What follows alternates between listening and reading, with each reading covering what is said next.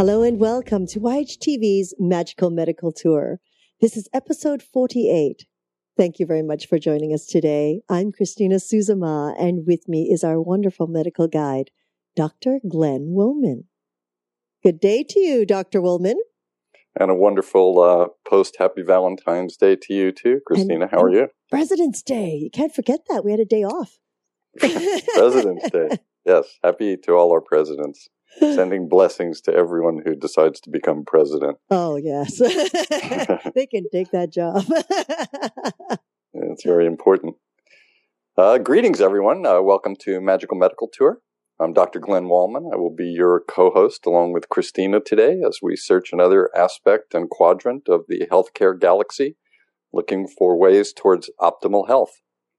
Today, Christina, I have someone who is living a very full life, I think, and epitomizes all the things that we talk about here on the show. Someone who's current, someone who's professional, someone who's a healer, someone who has a heart and soul, gives back to the community, teaches so many different aspects to his life. I would like to not waste too much time right now, and I would like to get to our discussion with our very wonderful guest, Dr. Philip Woods. He's a doctor of dental surgery. He has his Master of Public Health. He works for the Department of Prisons, the Bureau of Prisons. He does work in public health. He's a teacher. He's an organizer. He's also an actor, a singer, a songwriter, an artist, and a choir teacher. Oh, my gosh. How do you fit that all in one person? I know. This is a full life. I'd like to introduce you and our audience, Dr. Philip Woods. Hello, Philip. Hey, Glenn. How are you? Doing great. Hello, Philip. Welcome to our show. Thank you for honoring us here. Hey, Christina. Glad to be here. You know, I looking at your bio, there's so many great things that I hope we get to talk about today. It's going to be very interesting. But I'd like to really do this a little bit differently today. Normally, I'm the medical guide, and I tell everybody how we're going to approach today's show. We're going to talk about what got you into dentistry and medicine and healing, and how your path has taken you in many different directions. And then we'll talk about some practical things for people in terms of dentistry. And we might even hit one or two controversial topics. But surrounded by all that, I want to bring in the artistic part of your life along with the scientific part of your life. So we're going to mix brain, left and right brain, all the way through this thing. So I think as a start, how about if you give us a few notes to give us a tempo, and then tell us how you got interested in healing and what brought you to where you are today. I'm sitting at my piano, so if I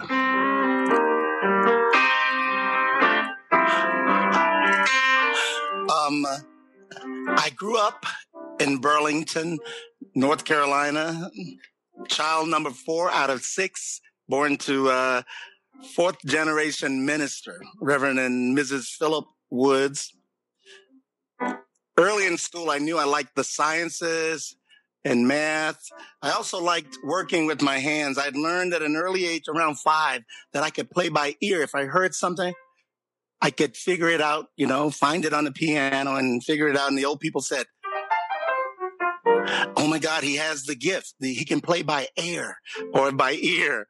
And so I enjoyed working with my hands, put it all together. And I knew I wanted to work with people, to help people as it was.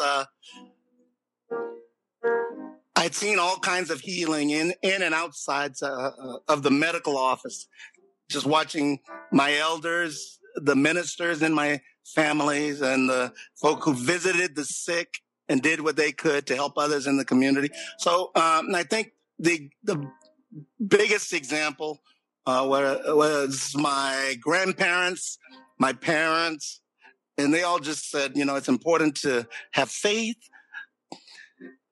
courage, work hard, and somehow find a life career that's devoted to service for others. So when the time came, I was still a bit torn between music. I loved my classical, and gospel.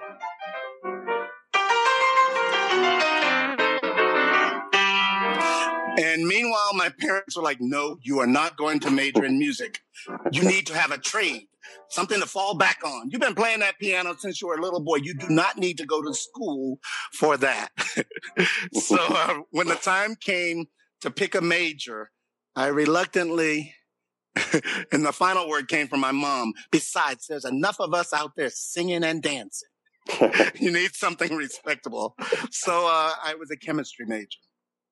And later applied to dental school and attended the University of North Carolina at Chapel Hill. It was an interesting time, a great education, but an interesting time because I later learned when I entered in 1980 that the UNC Dental School probably was one of the last of the graduate schools at the University of North Carolina to admit minorities. So entering in 1980, I was pretty surprised to find that there had been less than 10 minorities at that time, 10 blacks who had graduated from the dental school. But most of us made it through. And early in dental school, I knew I wanted to specialize. I got some supportive recommendations and was accepted into periodontics at Tufts University in Boston. And that just started a whole new chapter, additional chapter in my life. After a bit of teaching at several dental schools, including the historic institution of Meharry Dental School in Nashville, Tennessee. After working about 10 years in community health centers, basically learning more and more about providing dental care for vulnerable or at-risk communities or populations, I applied to and was accepted into a fellowship program at Harvard School of Public Health. And that was about 11 years ago, and I completed that program and got involved, as I'm doing right now, with some of the work with the United States Public Health Service, stationed with the Federal Bureau of Prisons. And here I am today. Wow. I don't know. I couldn't do that again. Well, I think we have it. We have it virtually, so it's there forever now. Great. And I should say, Glenn, as I had mentioned before, that I am appearing today as a private citizen who happens to be a dentist and a musician and a painter and have a couple of other interests. And I'm not representing specifically the Federal Bureaus of Prisons or the United States Public Health Service. How about the world of dentistry? Of course. I'm always going to be representing that. Okay. Excellent. That was a great introduction. I think you've set the bar for our future. Oh, good. Sorry. So either they're going to have to be extremely talented or you will have to be on with everyone. I think he's going to need to write the intro music for every show now. We can take this on the road.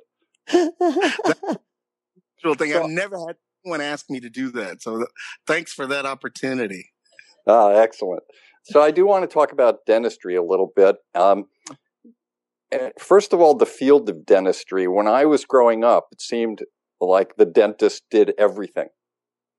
And as I've grown up and gone through medical school and lived my life, it seems like there are many, many specialists. And part of what we do in this show is to talk about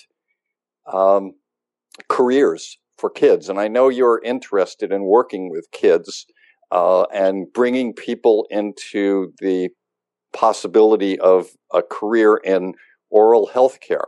So could you just give us a few moments on some of the different branches of oral health care that people could go into?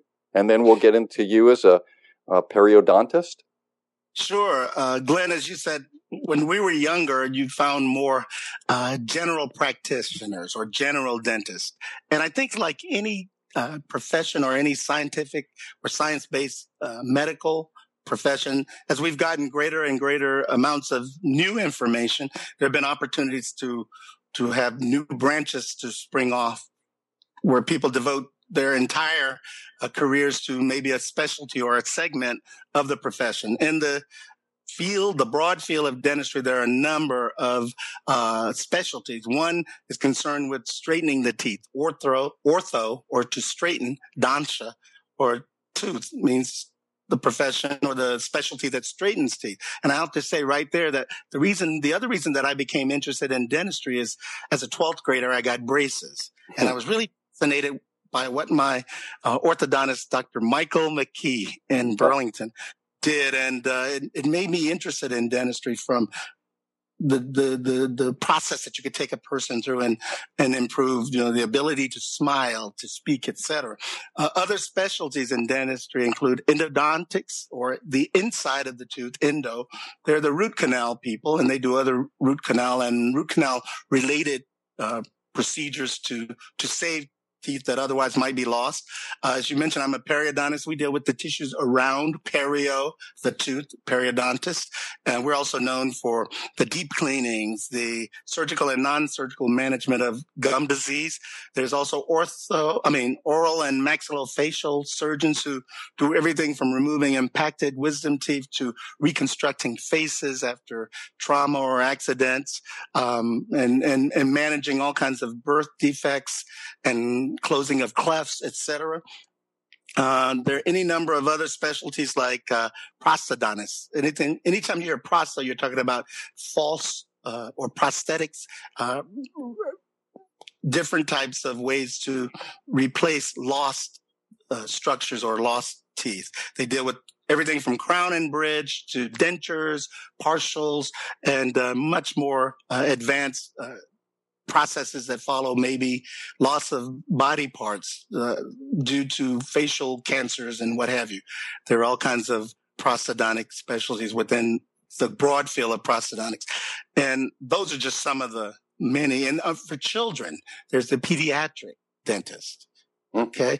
Now, as we're seeing the baby boomers, and including those in our generation getting older and older, we're seeing more interest in geriatrics. So there's also a geriatric dental specialty as well. And I'm sure I've left a few out, but that gives you an idea. That's actually a great idea. And it also brought up so many other topics that I wanted to hopefully touch upon. But let's move into dentistry a little bit. We still have to brush our teeth, right? It always comes, from patients, from family, at dinner, at Thanksgiving, all the dental questions come up. Do you really have to brush or floss your teeth? And we have a joke in the profession, and we say, well, you really don't have to brush or floss all of your teeth. That's the ones you want to keep.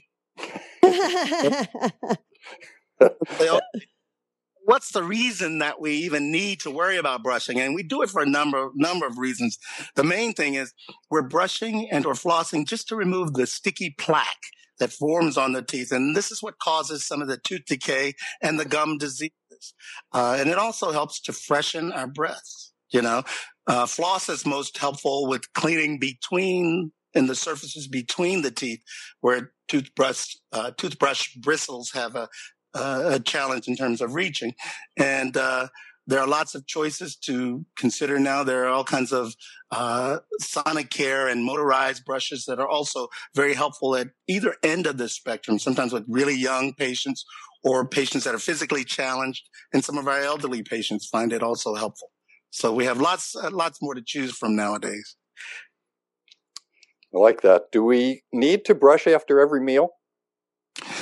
It's helpful if we can brush 2 to 3 times a day. And for some people, it seems easiest to remember to do that after meals.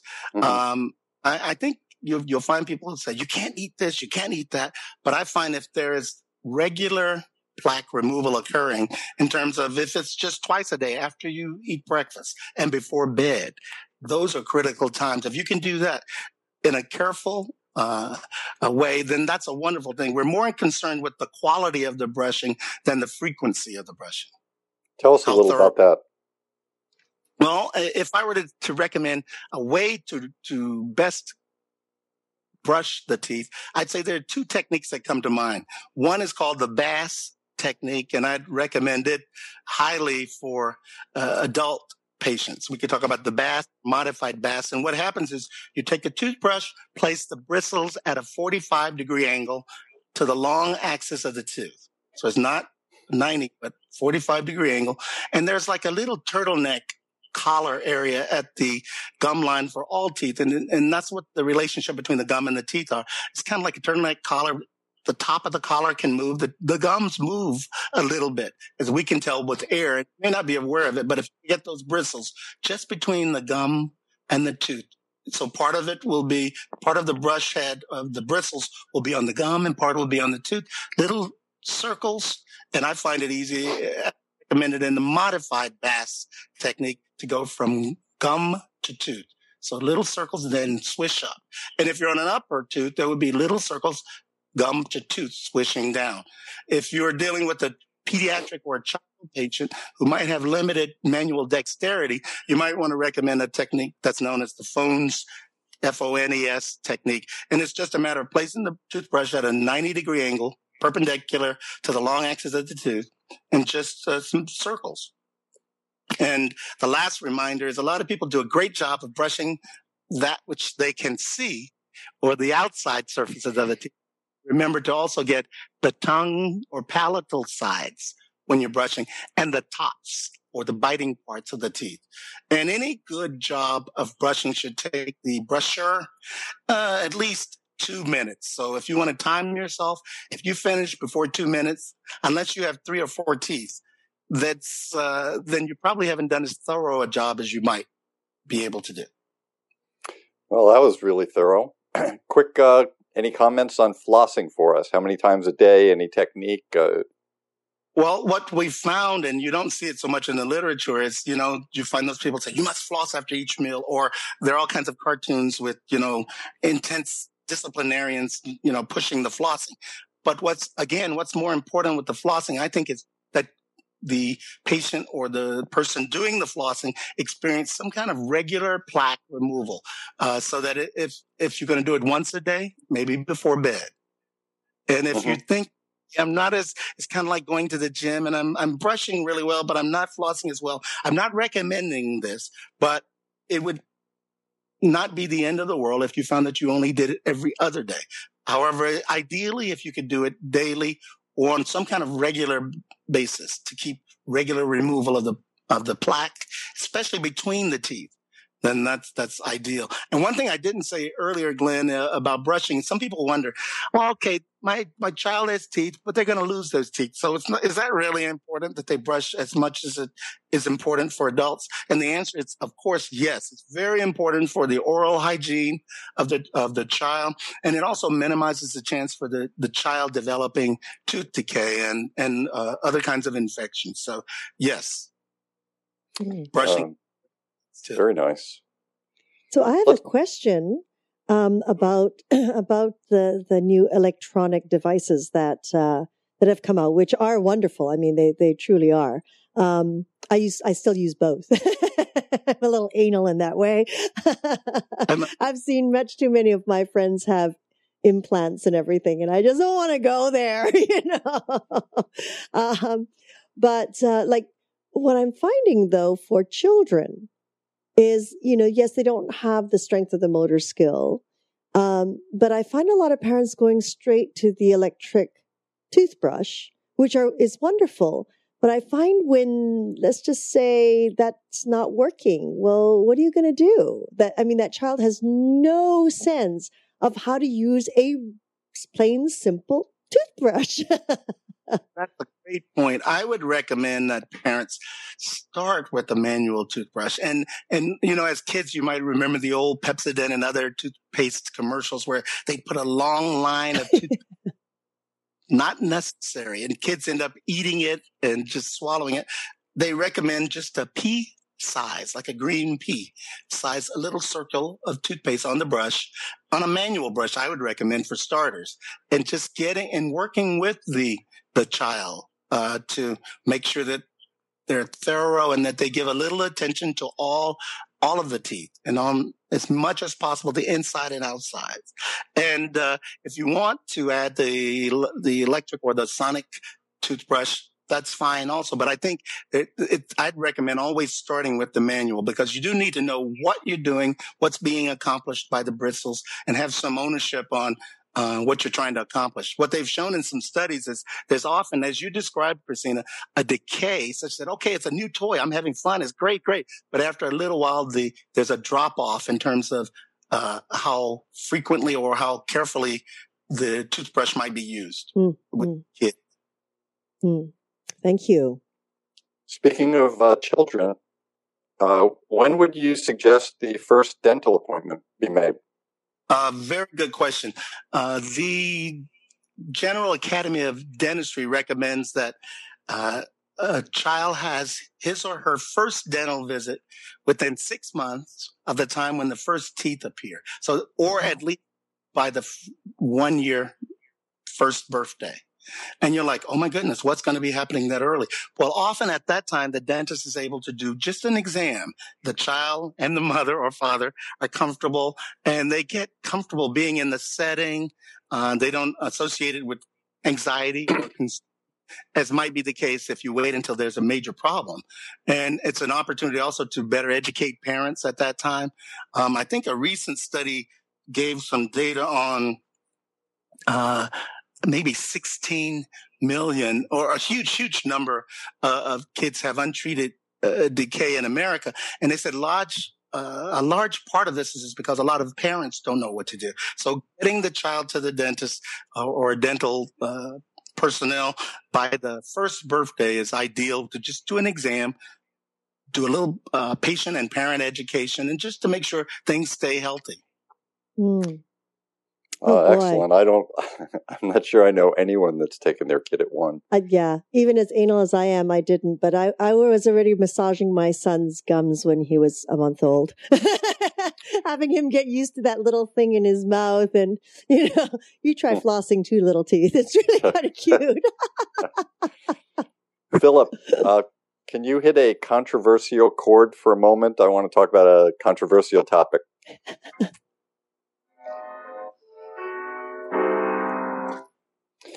Fluorides in the toothpaste.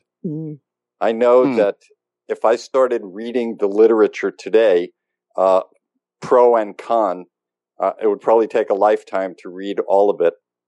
So give us some of your thoughts on fluorides. Are they good? Are they bad? Do we always need them? Should we cut back? Should we have them as an adult or as a child?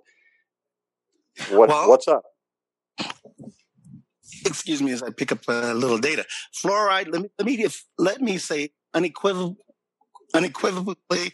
without doubt, without confusion or anything, fluoride is good. Recently, the Centers for Disease Control, the CDC, Centers for Disease Control and Prevention, listed community water fluoridation as one of the 10 greatest public health achievements in the 20th century, as they were looking over the top 10. And it continues to be the most efficient way to prevent one of the most common childhood diseases, namely tooth decay. And there's an estimate that about 51 million school hours are lost each year to dental-related illnesses. Fluoride, and this is something that's important to know. A lot of people think of fluoride as something you do for kids, but it's clear, and it's been shown in all kinds of evidence-based science, that fluoride protects both children and adults against cavities. And if I were to refer, I'd say for more than 65 years, we've looked at the best available scientific information, and it consistently indicates that community water fluoridation is both safe and effective. Now, what's important in terms of cost avoidance or cost effectiveness, fluoride saves money. There's data that says the average lifetime cost per person to fluoridate a water supply is less than the cost of one dental filling. So for most cities, every $1 that's invested in water community fluoridation saves $38 in potential dental treatment. So I think that's huge. And lastly, I'll say that fluoride is recommended and recognized by the American Dental Association, the United States Public Health Service, the World Health Organization, the American Medical Association, and more than 125 other national and international organizations as beneficial to communities and very effective and efficient. And lastly, I think it's about 74% of U.S. communities currently enjoy community water fluoridation. And we can continue the work to increase that number. So I have a question about that. Okay. So it's in our water supply. And the way it's going to benefit a child or an individual is if you drink that water, correct? Right. You find some people say, well, why don't we just go with what's in the toothpaste? When you rely on non-community based water supplies being fluoridated, you're relying on regularity and frequency of use of the toothpaste. You're relying on proper technique in making sure it goes to the right surfaces, etc. But in community based systems, you have the drinking water, you have all kinds of foods that are prepared using water, you have all the beverages that are made using local water, etc. So that, yeah, because as I volunteer at my son's school, I have to tell you, I don't know very many children that drink water. I encourage it, but between the milk and the juices that they put in the lunch boxes and I don't see any parents except for myself sending the child to school with water. It's like, how is that going to benefit our children?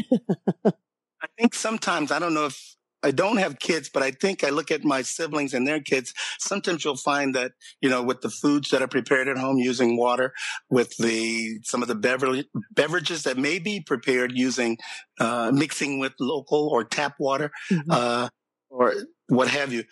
That's another route. But I, like you, encourage, water consumption, just water as well, especially as we decreasing some of that soft drink and other cavity causing beverages. Do you think we need as much fluoride as we're taking in if we drink the water? Do we need it in our toothpaste, or both are important, or we can cut back? I think that the levels that have been established for community-based water systems are adequate to be effective, safe, and totally helpful. I think what we've found is dental patients or within any given family, you'll see people falling into different risk profiles. Some people, and I'm sure you know some people who go to the dentist all the time, they try to take care of their teeth and they end up getting cavities. We would call some of those high risk, high caries risk patients. And some who are watching that TV with the Doritos and the beer or the coffee, and they never get cavities. And so they might be a low caries risk. So in dealing with everything from low to medium to high caries risk populations, I think we don't err at all by having a standard amount in toothpaste. And it can be beneficial and safe, as I keep coming back to safe, at the levels set for all groups. All right. Are there any, are you familiar with the controversy or where people complain about it?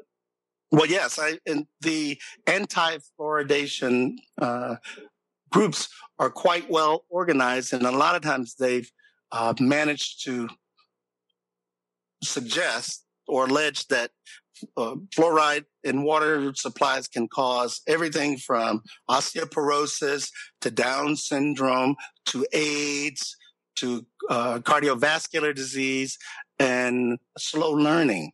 But to date, after many, many years and decades, for 65 years of studies and evidence-based investigations on all these allegations, none of them have been proven as substantiated by science at all. And unfortunately, I think some of the fear, as you know, goes a long way, whether it's based in truth or not.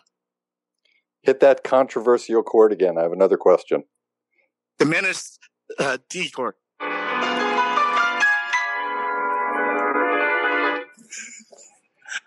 Root canal. There should be a follow-up chord after saying root canal. It seems like there's a lot more people getting root canal now. And, of course, as soon as it becomes more obvious, then there's lots of controversy going around it with the dangers of root canal and the pros and cons of root canal. Can you give us a few moments on that? Only a little. I'll say that it probably stands to reason. If you think back to when we were kids or our parents were kids, there were few people getting root canals, few people getting fillings, few getting orthodontics. And as we've developed more information and higher dental IQs in terms of what patients know about prevention, as we've gotten as a profession better at getting our messages out, once we've gotten the information about how to prevent care, how to hold on to teeth, then people are undergoing more procedures like a root canal or braces or other specialty treatment to maintain their teeth. If you look at my mom's generation, my mom is only, I won't tell her age, she'll kill me later, but my mom was born in the 30s. And before 39, all of her teeth were extracted by a dentist who said, or a physician and a dentist who said, oh, you have soft teeth, you're having kids, you're going to lose them, so let's just get rid of them. So our thinking and our awareness is very different at this point. And as a result, you'll find some people, when maybe a cavity involves the nerve of the tooth or the pulp of the tooth, they'll get the recommendation that they should get a root canal to save the tooth and not have to lose it and have to figure out how I'm going to replace this space and maintain arch integrity as we describe it. I'm not as familiar, Glenn, with the controversies around it. I think that some people have suggested that maybe the inert material known as gutta percha that's placed inside the root, I'll describe it this way. When you get a root canal, it's like the root of the tooth, say a front tooth. It's shaped like an ice cream cone tip. We remove the inside of the ice cream cone, the little nerve space, smooth out the walls of that space, prepare the tooth to receive a type of non-reactive plastic called gutta percha. And it's well tolerated. It's cemented into the tooth. And ideally, it should be about half a millimeter from the tip of the ice cream cone. And there's, again, all kinds of evidence-based science that supports the safety and the effectiveness of root canals. And I don't have a lot of other information to the contrary. Let's move on. Dental emergencies. I worked in emergency medicine, and the most common for us was when somebody would have a tooth knocked out, and they would call the emergency department and say, my son or my daughter or my tooth was just knocked out. Should I bring it in? What should I put it in? Do you have any advice for anybody out there who may lose a tooth and want to bring it into the dentist? Very good question, Glenn. What happens is, and then it probably comes from the 50s and the 40s and the 60s when you have a lot of parents, be a mom or a dad, who's more like the leave it to beaver parent who's like, I got to put the best face on for the dentist. So if the tooth is knocked out, let me take it and clean it off. That's the worst thing you could do. There are little fibers, periodontal fibers and ligaments that are attached to the root surface of the tooth. You might not be able to see it. So the best thing to do if a tooth gets avulsed or knocked out is to take that tooth, put it in a plastic baggie filled with just tap water or milk and transport that to the dentist. And what we find is if you were to take it and scrub and clean the tooth and clean off the fibers, that often that the reconnecting in the mouth is not as successful. And in some cases, the tooth may become ankylosed or locked in. And as the child is growing, the tooth doesn't move as it normally and function as it normally would. So I'll say, if I remember correctly, 90 minutes is about the window of opportunity. You want to get it to some kind of dental personnel within an hour and a half or so, if possible. Oh my gosh, I never knew that you could reconnect the tooth. I've heard about the limbs, but not the teeth. And, parents are really good at doing a lot of things, but I'd recommend getting it to a dentist because I've seen situations where the tooth was placed back in backwards. And so that's a whole different appearance to what you're used to seeing when you look in the mouth. and it won't like. Wow, that's a new one for me. Thank you so much for that one. It's like, okay, limbs are one thing. Now the tooth, put it in a bag with room temp water or some milk. Make sure the water is fluoridated. Emergency that we see a lot in the prison setting is an abscess right around the gum line.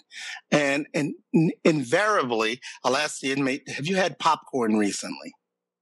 And if you eat popcorn, you know that little skin, it can work itself below the gum. And if you're not careful to floss under a brush after eating the popcorn, it can continue to work itself below the gum and sets up an inflammatory response. And eventually you'll have an abscess and the tissues can wall around it and seal it in. And that's not a very pleasant thing. And we have to help with debriding or cleaning out that area and hopefully managing it before it becomes more of a problem. So it's just another little shout out to make sure people floss and or brush after popcorn. So they're serving popcorn in the prisons? No, but there are vending machines where you can purchase with what we call commissary. You know, like if you need anything from lotion to certain snacks that you might want, popcorn is one of those. Let's talk for a moment about preventive dentistry. Is there anything that you would suggest in terms of other things that we don't think about, maybe in terms of diet, exercise? Does stress affect our teeth? These are things that we always look at in prevention. So is there anything out there aside from the brushing and flossing that you would want to give to our viewers? I think in addition to the brushing and flossing, one would want to make sure he or she pays attention to any symptoms or signs that may alert the patient, the particular individual, that there may be a dental problem developing. And some of the signs that I would think in terms of that are easiest to notice when you're brushing, if you take your toothbrush out and you notice red on it or bleeding, it's not what we would call a dental emergency, but it's a wake-up sign that there's gum disease developing. The earliest form of gum disease we call gingivitis. And a major telltale sign of gingivitis is puffy gums that bleed when you brush or manipulate them. Gums that are starting to get red along the margin so that it looks almost like someone took a red magic marker and outlined the edge of the gums. That would be one sign I'd say to stay tuned for and pay attention. And if you saw that, even if you were uncomfortable, set up an appointment for a checkup with your dentist or hygienist. And you mentioned stress. It's definitely been shown that sometimes under stress, there's nocturnal or sometimes around the clock grinding, or what we call bruxism, with patients, where they grind their teeth or clench their teeth in relation to the stress. And there, in certain scenarios, there are all kinds of therapies that are available to manage some of this, including development of occlusal night guards, or what some people call bite guards, plastics that take the brunt of the grinding so that the damage goes onto the plastic and not onto the teeth. Another symptom that I would pay attention if I started noticing is if you found that, wow, my teeth are incredibly sensitive in certain areas that didn't used to be sensitive. Again, that should prompt a patient to think about, let me just have a call and make an appointment with either the local dentist, the community health center in your neighborhood, if you don't have a dentist, or even a dental school, if there is one in your area. I can't say enough about the high quality of care and treatment and education that goes on in our nation's dental school. Nice. I want to get into your field of periodontal medicine, and I also want to combine that with disease related to the teeth that can affect other parts of the body, systemic disease in the teeth, such as diabetes, maybe heart disease. Any thoughts there? Sure. I'm a periodontist, and as I've said, we deal with the tissues that surround the dent or the tooth. And I find it interesting. If you go back in history, as early as 5000 BC, there's talk about cavities and different treatments for gums, if you look at some of the mummies and all. But our parent organization is the American Academy of Periodontology, and it estimates that 3 out of every 4 Americans are affected in some way by periodontal disease, be it the mildest form, the gingivitis I've described, or the more involved periodontal disease presentation where you have destruction of underlying bone and connective tissue and gum tissues, or formation of what we call pockets or spaces between the gum. Again, going back to the turtleneck scenario or metaphor, it's a matter of a greater space developing between that collar and the neck of the tooth, so that we could get an instrument called a probe into that space between the gum and the tooth. And within a healthy scenario, we expect that number, the measurement, it'll only go in somewhere between 0 and 3 millimeters or so. In severe gum disease, as the tissues get inflamed, the connection between the gums and the tooth is disrupted, and the bone starts to resorb or deteriorate. That probe can go in as far as 11 or 12. And by then, often the tooth is loose, it's lost all of its support, and in many cases needs to be removed. As you mentioned, Glenn, with gum disease, there's increased risk for other body problems as well. Before I tell you a little bit about periodontal medicine, let me just say something about what causes gum diseases. In the old days, we used to think that gum loss or gum destruction seen in periodontal diseases was a result of the bacteria found in plaque. Now we know that this gum loss or destructive nature of tissues found in periodontal diseases is caused by the body's inflammatory response to the bacteria found in plaque. You mentioned periodontal medicine. For the last 10 to 15 years, there's been increasing interest and research in this field called periodontal medicine. The discipline of periodontal medicine answers the following question. Do systemic diseases increase a patient's susceptibility to periodontal diseases? In other words, if you decrease the diabetes in a patient, do you decrease the periodontal disease in that patient? Or if you decrease the osteoporosis in a given patient, do you also decrease the periodontal disease in that patient? Now, we can flip the original question about periodontal medicine around to also ask this. Is periodontal disease a risk factor for systemic diseases? In other words, would decreasing the periodontal disease in a patient also decrease the risk for heart disease or stroke or preterm low birth weight babies or osteoporosis? Well, recently there's been so much, and there continues to be so much research and investigation, as it should be, into what is the relationship between periodontal disease and all these medical conditions. And is the relationship causative, or is it merely that there is an association? To date, we're seeing more of the reality that there's an association, because it's a very challenging thing to look at these connections, because there are all kinds of other confounders that might contribute to the incidence or the prevalence of other diseases. But you mentioned a recent link that's been quite news and noteworthy between periodontal disease and diabetes. And I think this is the clearest one, where there's more of a seesaw, or what we call a bidirectional relationship.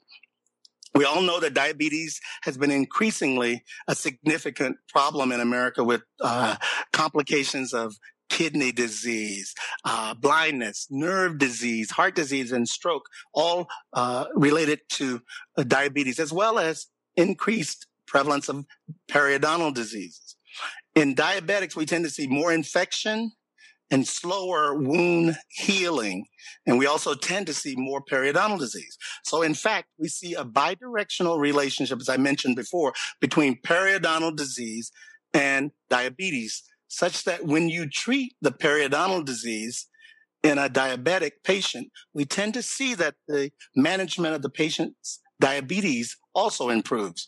And there was a major research study in 1997, I think in Arizona, among Pima Indian patients who had both periodontal disease and diabetes.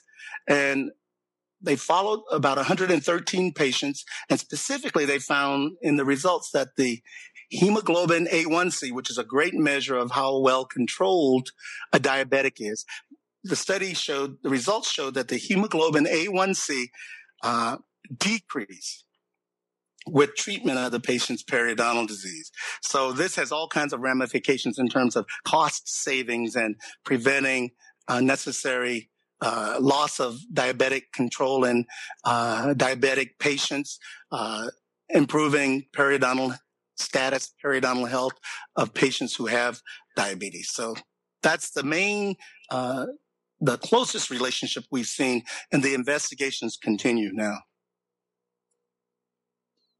Wow. So I have a question about the relationship of children and their children, and as they're growing, how well they take care of their teeth. I mean, does that have any relationship to whether or not they're going to have a lot of periodontal issues when they get older? Okay, let's see if we can go back and talk about how well children take care of their teeth as children.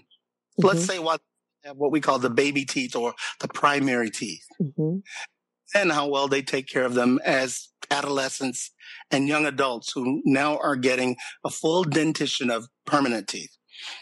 As children, if kids aren't encouraged to take care of their baby teeth, that first set, you know, the old thinking used to be, oh, don't worry about those, just pull them. They're going to get new teeth later anyway, the real ones.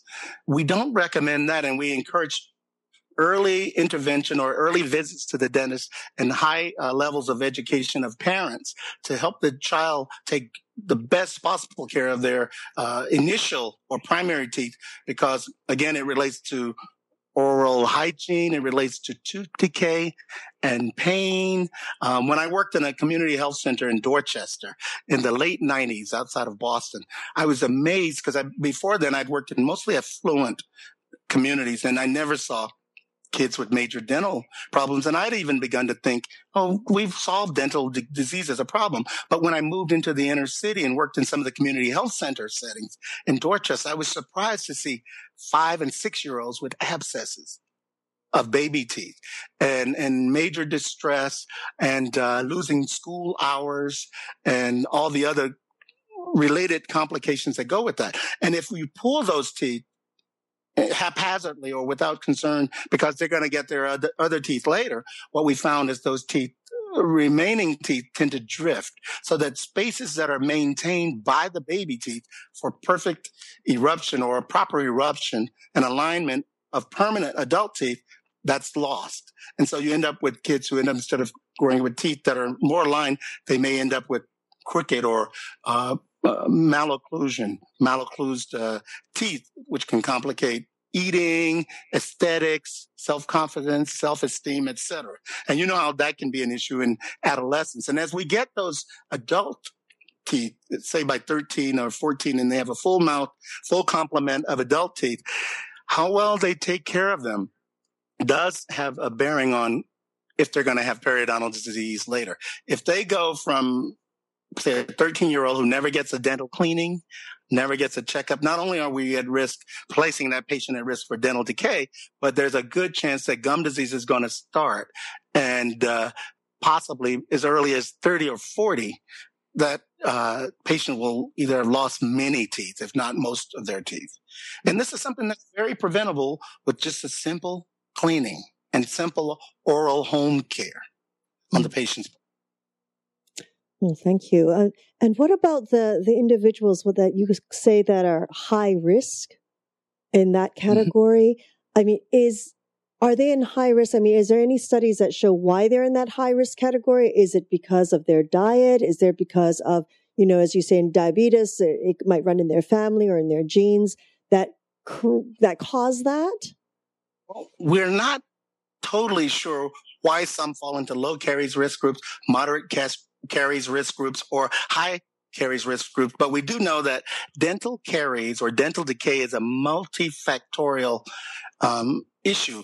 The cause of it involves at least four different players, four factors. You got to have a host with teeth, okay? Then you got to have bacteria that's introduced into the mouth as early as 19 months or a little sooner. That we're not born with the bacteria that are needed to cause dental decay, but we all have them by about 19 months or so. Thirdly, we got to have some kind of a food substrate. And then lastly, we just got to have time where all of these three are in contact with the tooth surface, leading to the demineralization of the tooth. If a patient, a child is in that high caries risk group, if he or she has been seeing a dentist or a child dental specialist or a general dentist from early points in life, then that classification is clear. There are preventive measures in terms of fluoride applications or maybe adding a certain fluoride rinse, as I had to use when I was getting my braces in high school to augment the brushing and the dental care that happens when at the dentist and the normal home care regimen. Mm. Now, and what about supplements? Do you have any studies on whether or not that supports the gums and the tissue to hopefully circumvent some of the surgery that might need to be done? I don't have a lot of information about use of supplements in terms of how much, which ones work the best, but I would recommend that I would caution against just Googling what should I give my child and getting advice from the internet. I'd recommend that you talk to a trained dental professional to get an idea of what might be needed. It's kind of like using how in the common public echinacea might be used if people think they have a cold or going to get a cold. And without proper evidence-based science to say how much is enough, how much is too little, what amount should be used, and based on what weight of the child, what amount is dangerous to the child. Again, that's the reason I would caution against just choosing randomly supplements. And I would say consult your dental professional to get guidance on that. And I'm assuming that you would recommend the same for an adult as well. Totally. Because, every day there's no scarcity of recommendations that you can find on some of the websites and conversations with friends at the gym or, and I joke at work because often inmates will come in and they'll say, well, the other inmates on the floor were telling me I should do this or, I was writing my spouse at home and they saw on this TV show, and I'm glad I'm not using any names, that I should do this. Again, if it's not evidence-based or if you can't find that it's been not just an article that you find in a science journal or a professional journal, but we now maybe the last 15 years or so, we're hearing more and more talk about making sure that treatment modalities or clinical recommendations are evidence-based. That means they've passed a high level of scrutiny, much more than just a narrative or case study in a journal. It usually involves pooling all the available data on a subject. You sometimes thousands of articles and weeding out the weak articles that aren't properly set up in terms of materials and methods and many other steps. And then looking at the collective wisdom and then making that information available. That's what I'm talking about when I say evidence-based. And there are so many more steps that I haven't described, but I would just caution against adding any supplements and other kinds of aids to one's therapy without at least discussing it and getting a little bit more science-based background. Good advice. A question did come in asking about stains like coffee stains and wine stains, etc., and bleaching, whether or not that is something that should be done, and is it safe? Stains on teeth, in the hands of any dental provider, generally can be polished away. Sometimes you'll have restorations of made of porcelain, and other kinds that might be a little porous and may imbibe or suck up bits of the stain, and it might not be as possible to remove them. But generally, stains are not the primary cause of dental problems. It's an aesthetic concern, and there are lots of ways to deal with that. In terms of bleaching, I often caution some of my friends against. I know I'm talking to you, Christina, in California and LA, but I always caution to them against trying to get the Hollywood look, because often it's very unnatural, and people approach you looking like they have headlights coming out of their mouth. And not only is it unnatural, and again, this is my opinion on this, but in severely bleached teeth, there can often be increased sensitivity that's a result of too much bleaching. And again, in terms of, you can do it at home versus going to have it done in the capable hands of a dental provider, I'd recommend, again, do it in an office setting and following the guidance of a dentist or a dental professional. Thank you for that. I know we're coming to the top of our hour, Glenn. Yeah, there's so much more I want to talk about. We're speaking with Dr. Philip Woods, a doctor of dental surgery and a periodontist. He works with public health and the Department of Corrections and Bureau of Prisons. And I'm sure that with all of your training and expertise and journey, you have a health tip that you can give to our viewing audience. Anything you would like to share with us today? There are just three pieces of parting advice. One I've already tackled, and that's if you've been away from the dentist a long time, for whatever reason, if you're just afraid, if you notice that there's a problem like bleeding gums or sensitive teeth, or you have a question about that tooth that you think might be in trouble, call your dentist. The advice is don't stay away. I feel like I'm a minister in church. Please don't stay away. Come back to your, find a dental home. If you don't want to go to the dentist, make an appointment with your dentist at the community health center in your area. And if there's a dental school or a dental teaching or hygiene institution in your area, call for an appointment just to get a checkup. And if you're very afraid of being at the dentist's office, let them know. It's very helpful in terms of how they manage your treatment. The second health tip, wash your hands.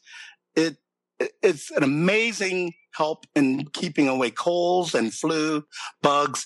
And there's a great bit of information on the web from the Centers for Disease Control, CDC, and Prevention about how you should take about 20 seconds to do it with running water and soap.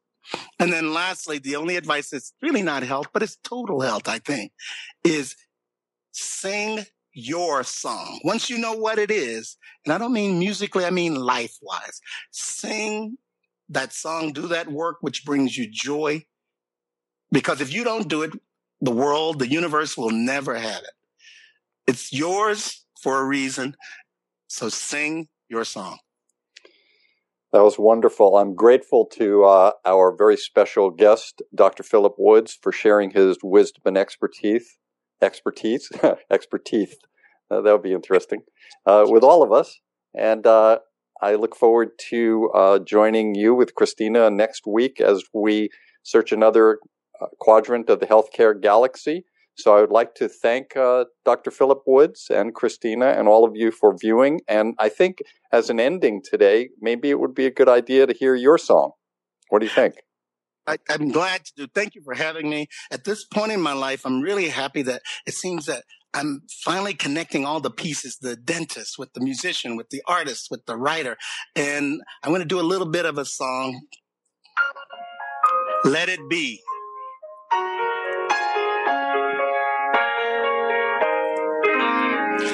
When I find myself in times of trouble, Mother Mary comes to me, speaking words of wisdom.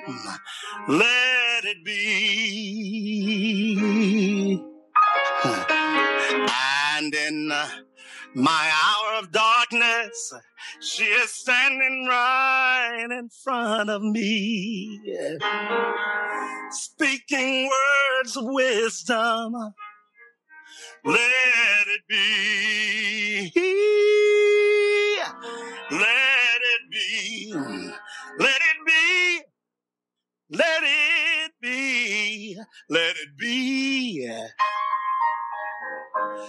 whisper words of wisdom. Let it be. And when the broken-hearted people living in the world all agree, there will be an answer. Let it be. Although they may be parted, there is still a chance that they may see. There will be an answer. Let it be. Oh, let it be. Let it be. Let it be. Let it be. There will be an answer. Let it be. There already is an answer. Let it be.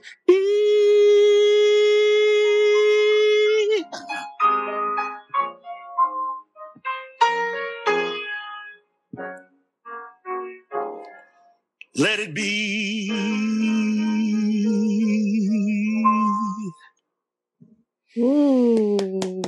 Yeah, I know that Thank you.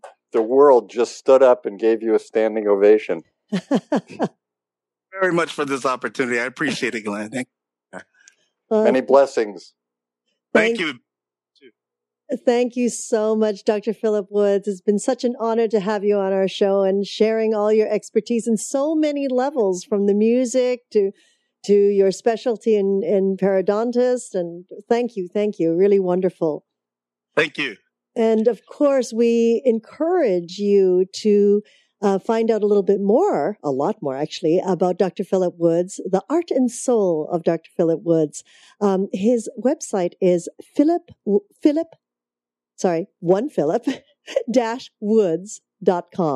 philip-woods.com. And it should be on our site as well. I would like to thank each and every one of you for joining us on this new platform of information and education. We're grateful for your continuous support and look forward to hearing how we can serve you better. We invite you to join us live every Tuesdays for Magical Medical Tour at 10:30 a.m. Pacific Standard Time, 1:30 Eastern Time. Wednesdays for Trinity of Life at 11 a.m. Pacific Standard Time, 2 p.m. Eastern Time, followed every other week with Flowing into Awareness with Anatara. I also would like to let you know that if you'd like to contact Dr. Glenn Woolman, you can do so at myyogahub.com/G Woolman. Follow him on Twitter at Glenn Woolman. And of course, through his own site, glennwoolman.com, where you can learn about his Metaphor Square Breath. Until we meet again, namaste.